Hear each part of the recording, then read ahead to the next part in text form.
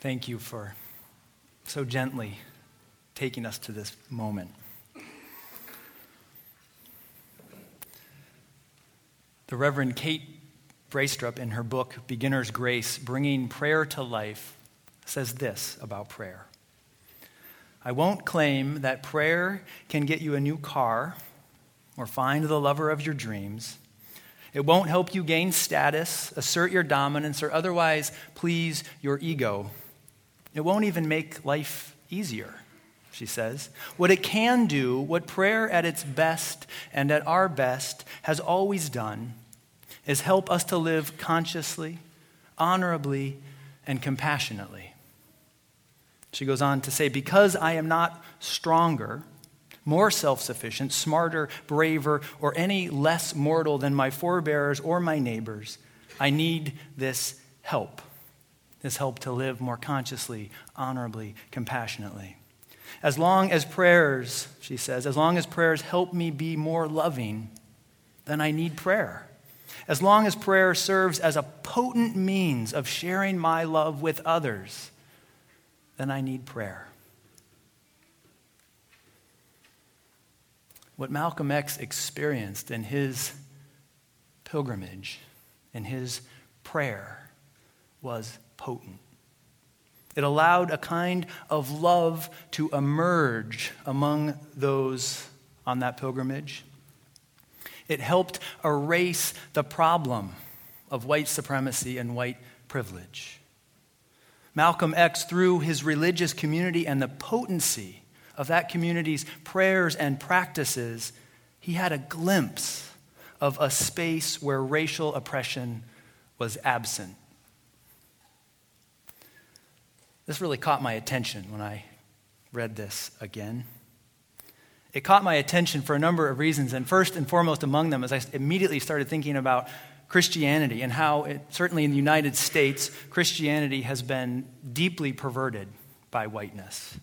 This was true in Malcolm's time, and it is true now. Think about this for just a minute. Think about this in the context of your own life. Think about the images so many of us have seen of the blue-eyed, blonde-haired, kind of effeminate, white Jesus.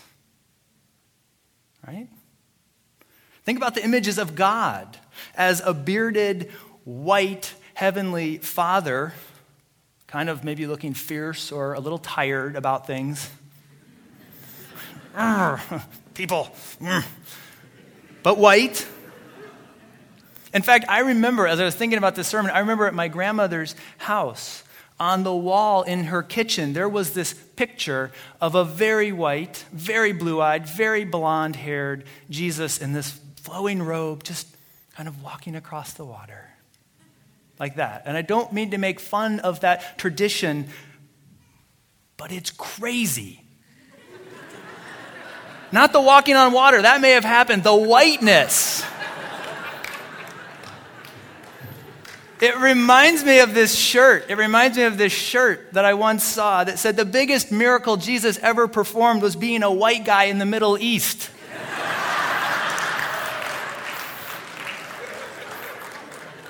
Jesus wasn't white. He, in all likelihood, he had beautiful brown skin or even black skin. He was not white. But that's how Jesus is depicted in this country. So white Christianity and its practices haven't erased the race problem.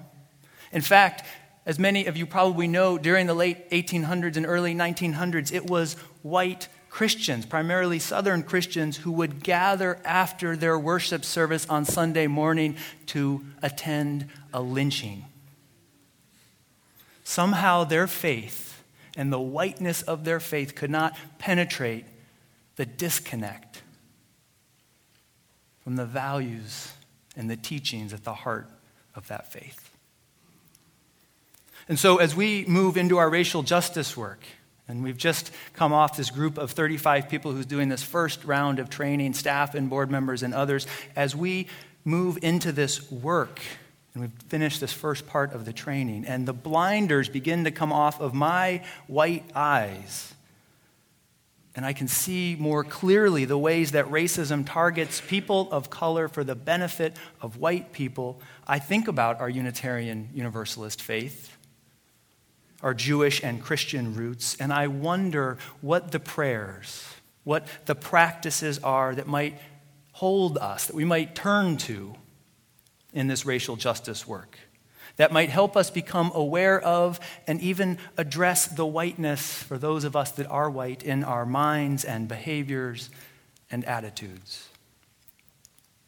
I wonder what prayers in this tradition, and it's a wide tent tradition we claim, might help us see more clearly, might help us transform ourselves and invite us to help bend that arc of the universe toward justice. Obviously, there are many, many prayers to choose from in many, many traditions that might help us do that. And today, recognizing the variety of prayers out there, I just want to focus on 3. The first is Spirit of Life, that hymn we sing every Sunday. And then I want to look at the Lord's Prayer and suggest that that is actually a radical, revolutionary prayer. And then I want to spend just a minute on our last hymn, Lift Every Voice, as 3 prayers of hope that might anchor us. First, let me tell you about Spirit of Life. We sing this song every Sunday in this congregation. It's a part of our worship life, and it's a relatively new piece of our worship life. It wasn't a song we had 40 years ago. There's an article in the Unitarian Universalist World magazine about the history of this song, written by a white woman named Carolyn McDade. In the 1980s, Carolyn McDade was a leader in the movement that opposed United States policies in Central America, in Nicaragua and El Salvador and Guatemala. She was involved in a church in Boston, a Unitarian Universalist church in Boston, and she chaired their sanctuary committee, which challenged, this committee and their actions challenged the U.S. government policy by offering illegal shelter to political refugees. As a part of that work, she traveled around the United States. She sometimes went on speaking tours. She sometimes moved with refugees from home to home or church to church. Her life was intense, with demonstrations and arrests, with threats of legal action and violence, with infiltration and endless meetings. Late one night, in the early 1980s, she was driving a close friend home from one of their meetings, and she was feeling exhausted, tired, in despair. She said to her friend, Pat, I feel like a piece of dried cardboard that has lain in the attic for years. Just open wide the door, and I'll be dust. I'm tired, she said. Not with my community, but with the world. And she went into her friend's house and just sat a moment with her friend, taking in that silent support. And then Carolyn McDade went home. She drove home, and she went to her piano, and Spirit of Life, that prayer in her own words, which was, may I not drop out of this work of justice making. May I not drop out of this work of justice making. May I continue in faith with the movement. That prayer came out of her as she sat at the piano. You know these words, Spirit of Life, come to me. Stir in my heart. Stir compassion in my heart. Be in my hands, Spirit of Life. Help me shape life into something closer to justice. Be with me. Come to me now. Help me work with you, Spirit of Life. Roots, hold me close. Wings, set me free.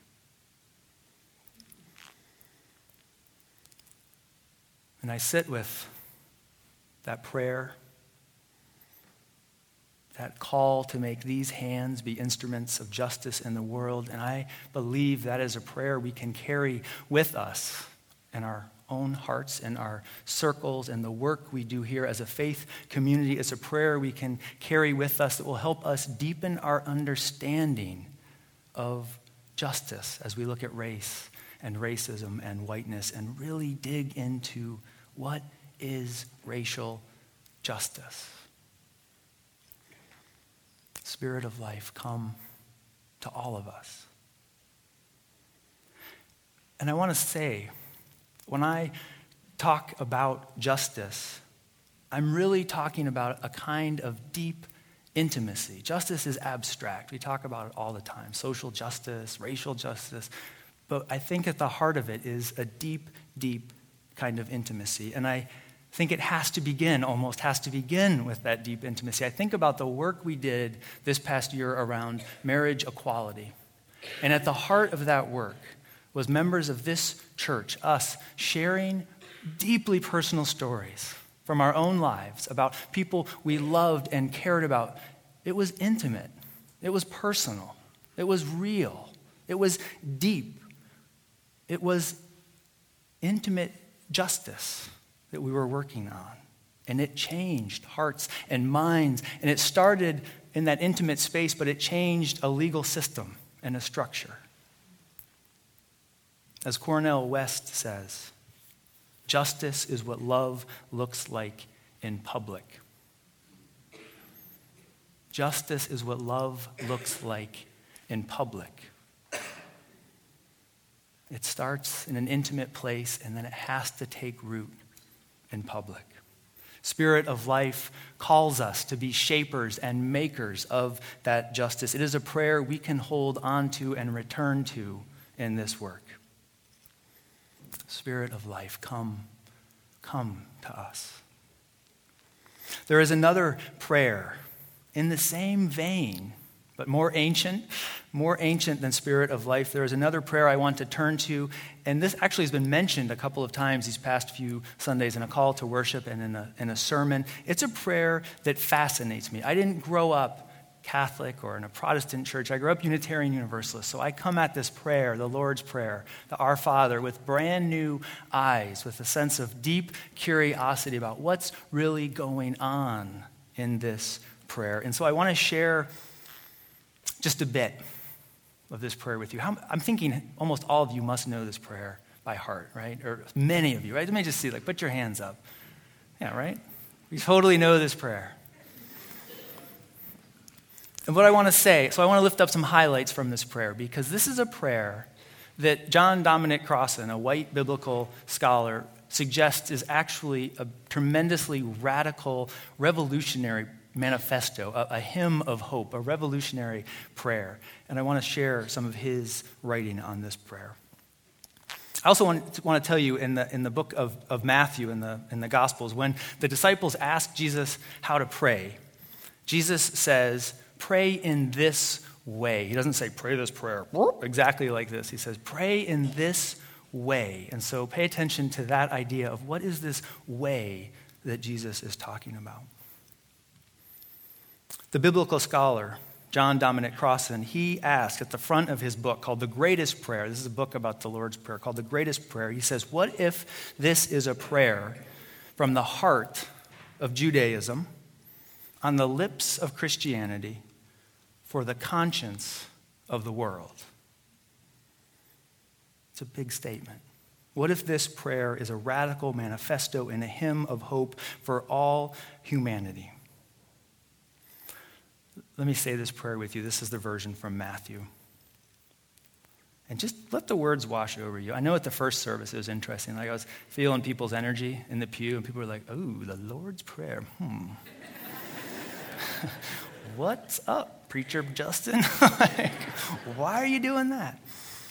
And I'll come to this after I talk through it a little bit, but there is something about understanding, putting aside the white Jesus that's infiltrated Christianity and probably Unitarian Universalism to some extent, and really looking back at the Bible and the stories and how these prayers and stories speak to oppressed people. If we can't get in there and have some understanding of that, then we've thrown out a source of strength and hope for so many people who live under oppression. Here's our Father. Our Father in the heavens, hallowed be your name. Your kingdom come. Your will be done on earth as it is in heaven. Give us this day our daily bread, and forgive us our debts as we also have forgiven our debtors. And lead us not into temptation, but deliver us from evil.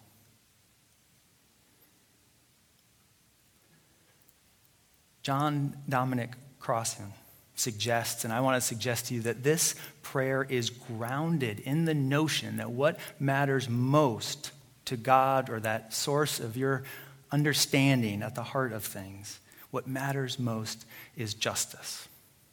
The Jewish scriptures, the stuff that Jesus was always quoting in his ministry, going back to these ancient prophets and their calls for justice, those prophets and Jesus, they were crystal clear that God does not want empty prayer or rules or ritual or sacrifices or a bunch of big old hoo-ha.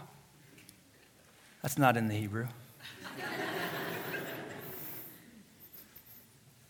God doesn't want empty ritual, rules that don't make sense for human beings, prayers that don't lead anywhere, ritual that does nothing, but wants instead that justice be done on the earth. Prayer and faith and justice, prayer and justice are linked. They are two sides of the same coin. They cannot be separated. You cannot just have religious practices without your life bending toward justice. And I don't think you can do justice work without prayer. Let me share a few highlights from this prayer from John Dominic Crossan. He suggests, and I'm guessing some of you, the hang-up point, and this was a hang-up point for me on this prayer at the very beginning, Our Father. You're like, all right, bam. Patriarchy right there, like heteronormative patriarchy, boom. You're like, oh, I cannot go farther. Right? Did I name that? Are you sitting there thinking, oh, yeah, right? Our Father. Like half the world population. It's like not a good scene. But here's the thing about language. It's fluid, and it's been interpreted, and it's been reinterpreted, and there's all kinds of movement in the original language. And Our Father could just as easily be understood as householder of the world. I'm not kidding you. Householder of the world, right? You're talking about a community where there are these little households where you were judged on how well you took care of those within your household. You were expected in the Jewish tradition to be a good tender, a good householder. Did people have enough food? Did people have what they needed in your household? And so God is the householder of the world with an eye to how is everyone doing? Do people have enough on this in this creation? It could also be understood, Father could also be understood as creator or protector of the world household. It's all metaphor.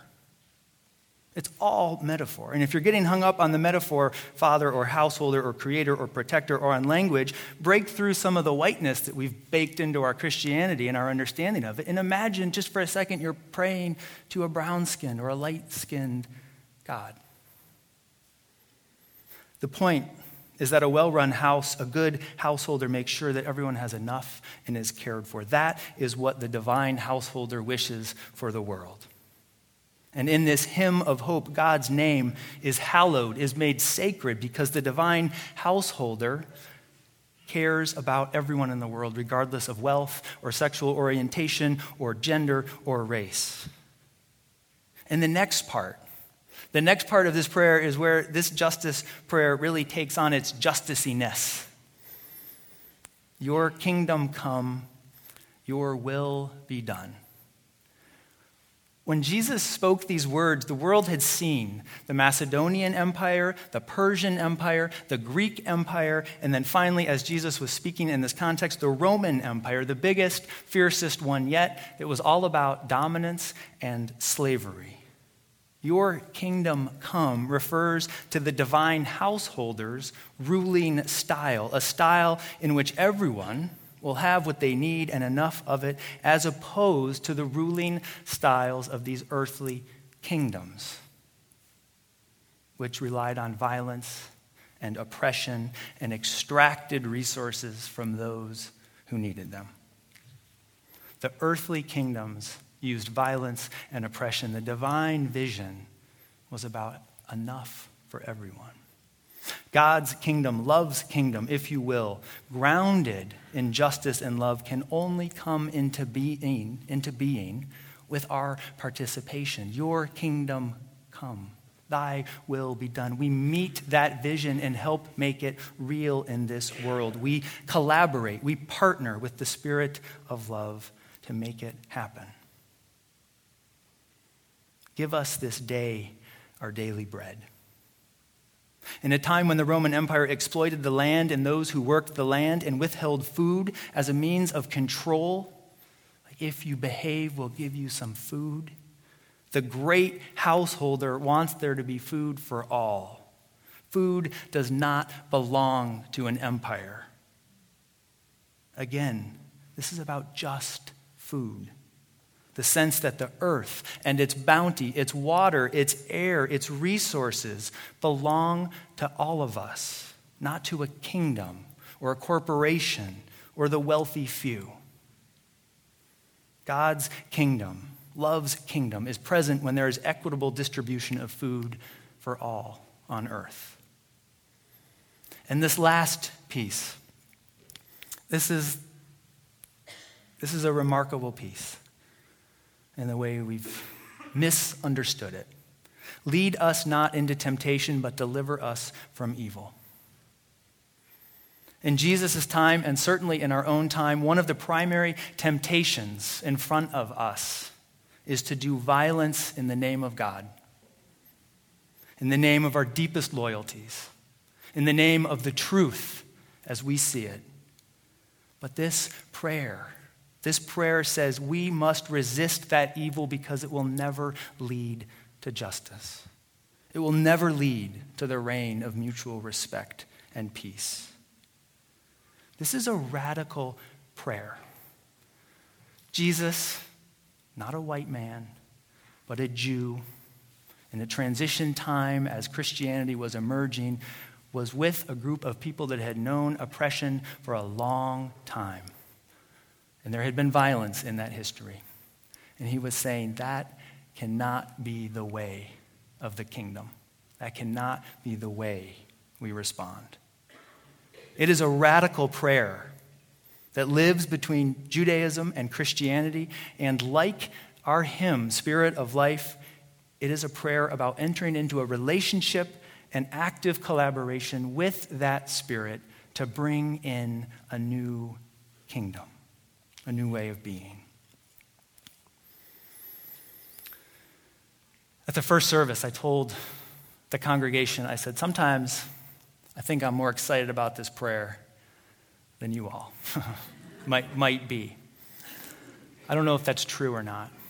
But what I know, what has shifted in me, what has shifted in my lens and in my heart, has come about because of this first round of training we have done with this racial justice trainer.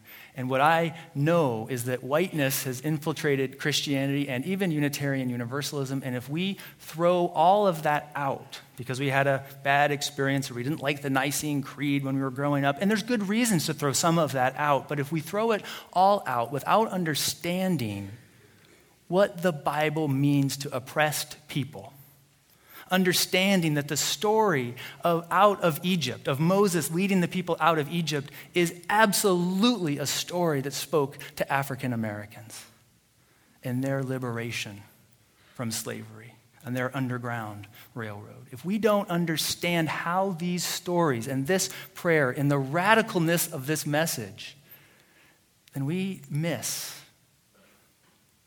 the power that the Bible has for people who have been oppressed. And I worry that if we don't spend time there, we don't allow our souls to grow and to do the justice work they might do. The final prayer that I want to lift up today is our closing hymn, Lift Every Voice. And you can read these words when I sing the hymn, but this hymn, as many of you probably know, is also known as the Black National Anthem. It is a prayer. It is a prayer of resilience and hope in the face of racism, slavery, lynching, and unspeakable violence against people of color. And in the face of all of those things, it is a hymn about remaining true to the God of love and justice and freedom. Lift Every Voice and Sing was first performed as a poem on the celebration of Abraham Lincoln's birthday on February 12th in 1900. 5 years later, it was set to music. And most recently, in 2009, it was used by the Reverend Joseph Lowery, who quoted the whole third stanza at the inauguration of Barack Obama. Spirit of life and the Lord's Prayer and lift every voice. They tell us something about how to do justice work. And since we're in a sermon series around prayer, I want to close with a prayer. Will you pray with me to the Spirit, to the God, to the source of your understanding? Spirit of life and love, Spirit of justice, help us keep forever in the path, we pray.